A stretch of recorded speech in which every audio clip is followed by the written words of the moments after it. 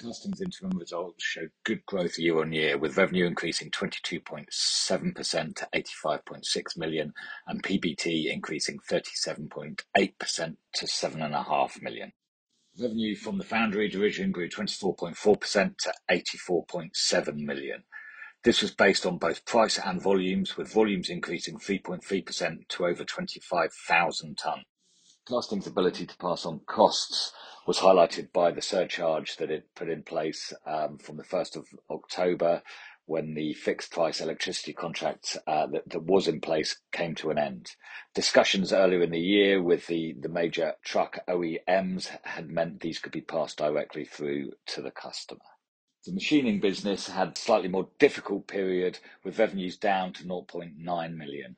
Profitability was impacted on the back of this, and the division made a small loss of 0.5 million in the period. The loss stemmed from some inefficiencies with new products coming on stream. Importantly, the division was profitable in the last month of the period. This gives us confidence that our full year estimate for the machining division of a profit of £500,000 at the EBIT level is achievable. Overall, the interim results give us great confidence in the business achieving our full year expectations for 180 million of revenue and 15.5 million PBT. Positive outlook is supported by recent announcement from the 4 largest OEM heavy truck manufacturers, indicating that demand remains exceptionally firm. Net cash at the end of the half was 25.6 million, and this is despite paying a significant dividend, as the special dividend announced at the full year results was paid in the period. The only change to Zeus forecast on the back of the interims is we decrease our net cap position estimated for the full year end from about 40 million to about 36 million. And this is purely because we expect working capital commitment of the business to remain higher than normal. Previous estimates had assumed a working cap inflow.